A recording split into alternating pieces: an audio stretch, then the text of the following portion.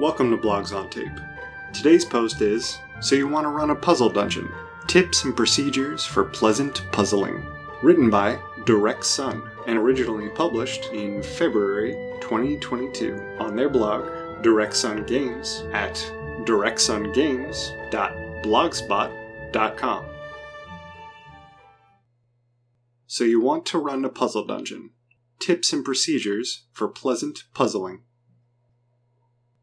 I had a chance to run my puzzle dungeon, Aberrant Reflections, for +1 XP. It was a blast. I'll be referencing timestamps from footage from the game, so you can watch the parts mentioned. Skip to the end for a game retrospective and design discussion. Disclaimer. Things don't go down in the video exactly as I describe in the text. Just roll with it. Image of an adventurer pointing in one direction, while holding up and looking at a mirror shard in the opposite direction. Navigation by Mirror Shard. Aberrant Reflections. Art by Jacob Fleming. What is a puzzle dungeon? Mark Brown of Game Master's Toolkit has an excellent series breaking down what Zelda's puzzle box dungeons are. They are worth a watch, but I will paraphrase here. A puzzle dungeon is a polished experience akin to solving a Rubik's Cube from the inside. The dungeons aren't just a container for puzzles, but the container itself is a puzzle. Completing these dungeons requires a mix of spatial reasoning and navigation in a complex three-dimensional setting. This last bit should sound familiar. Getting the players to reason about the environment around them is a staple of good dungeon design. It may not be called out by name in the Alexandrians' Jaquang the Dungeon articles, but this is exactly what Caverns of Thracia encourages with its famously interconnected levels.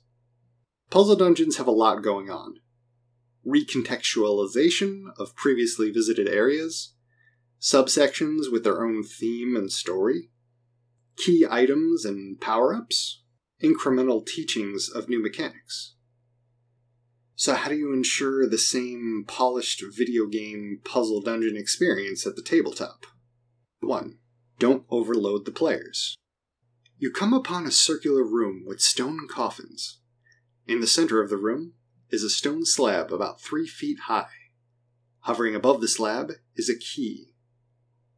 Here's a few sentences long description about the major features of the room. The players can make decisions about what they'd like to investigate and interact with. They might ask about the coffins. You'd tell them how the coffin lids have all been removed, and broken bones lay about them. The important bit here is at the end. Further investigation reveals that these bones have been gnawed on by something that might still be around. The players might ask about the floating key, and you'd tell them how it's purple and looks to be made of wrought iron and floats motionless. The important bit is at the end here, since it will soon be apparent that the key isn't exactly floating on its own. Describe things that would be immediately apparent to the player characters. Let the PCs investigate each thing, and then you can get into more detail. Keep the important stuff at the end. 2. Reiterate the important things. You are the player's eyes and ears, and every other sense. The referee has perfect knowledge of the dungeon, but the players do not. The worst thing that could happen in a puzzle dungeon is for the players to not have the information that would be apparent to their characters. This dungeon type will challenge your players more than their characters. You don't want them making decisions based on mistranslations from the referee. Things can move fast in a game, and players might not hear a description, or they might forget it. They may have missed something important that they would have otherwise interacted with. So describe it again. Thrag, the acolyte, decides to circle the room and get a better look at the coffins. You move from coffin to coffin. All of them are open, and you see treasures within. Rings, necklaces. All the while, the floating key remains motionless in the center of the room, glittering in your torchlight. Here I've told the player what they see, and reiterated the important bits of the area at the very end, to keep them in the player's minds. Don't worry about being obvious. Don't worry about giving away secrets. Information is more important.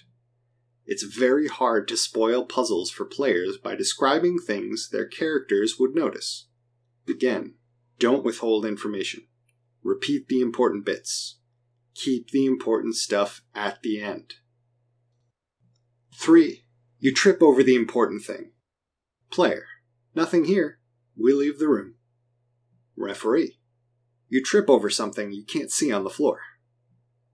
Despite your best efforts, the players are going to miss things.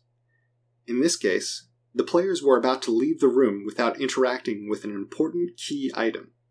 They knew the item was there, but they disregarded it. They made the false assumption that they wouldn't be able to touch or interact with the item, so didn't try to. I could have let the players leave the room and wander the rest of the dungeon until they maybe came back to this room, but why would they? They had already convinced themselves that there was nothing of interest here, and my hints to the contrary weren't landing. Leaving the players frustrated and wandering wasn't going to be a good time for anyone, and there was no reason for it. The players had previously described their characters searching the room. It's logical that they would have bumped into this key item eventually. I just hadn't described that happening. So they bumped into the important thing on the way out. Again, don't punish players for missing something that would be obvious to their characters. 4. Draw it out for the players. Don't feel like you need to find the right words to explain everything perfectly. In puzzle dungeons, there can be some complex areas with many features. Make full use of illustrations and handouts. A picture works wonders.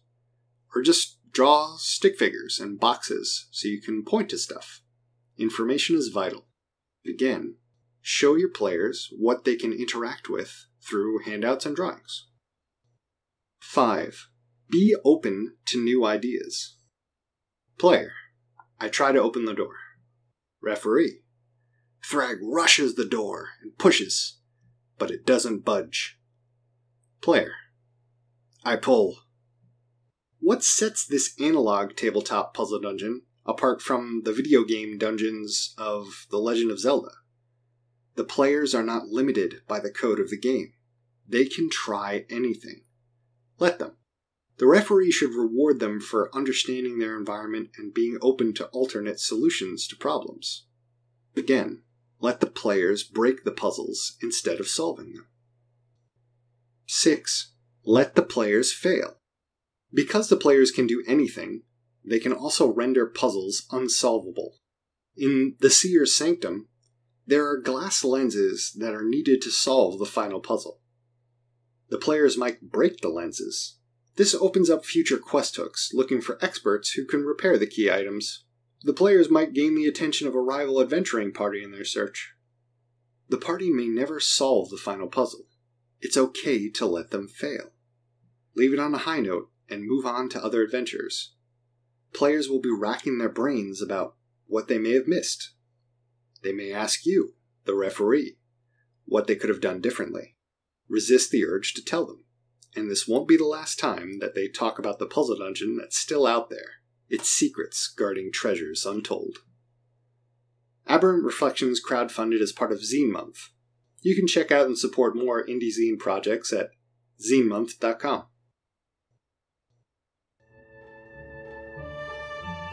That was So You Want to Run a Puzzle Dungeon, Tips and Procedures for Pleasant Puzzling, written by Direct Sun, and read for you by Direct Sun. Blogs on Tape is a project that works with authors to make great RPG blogs more accessible through audio recordings. Thank you for listening.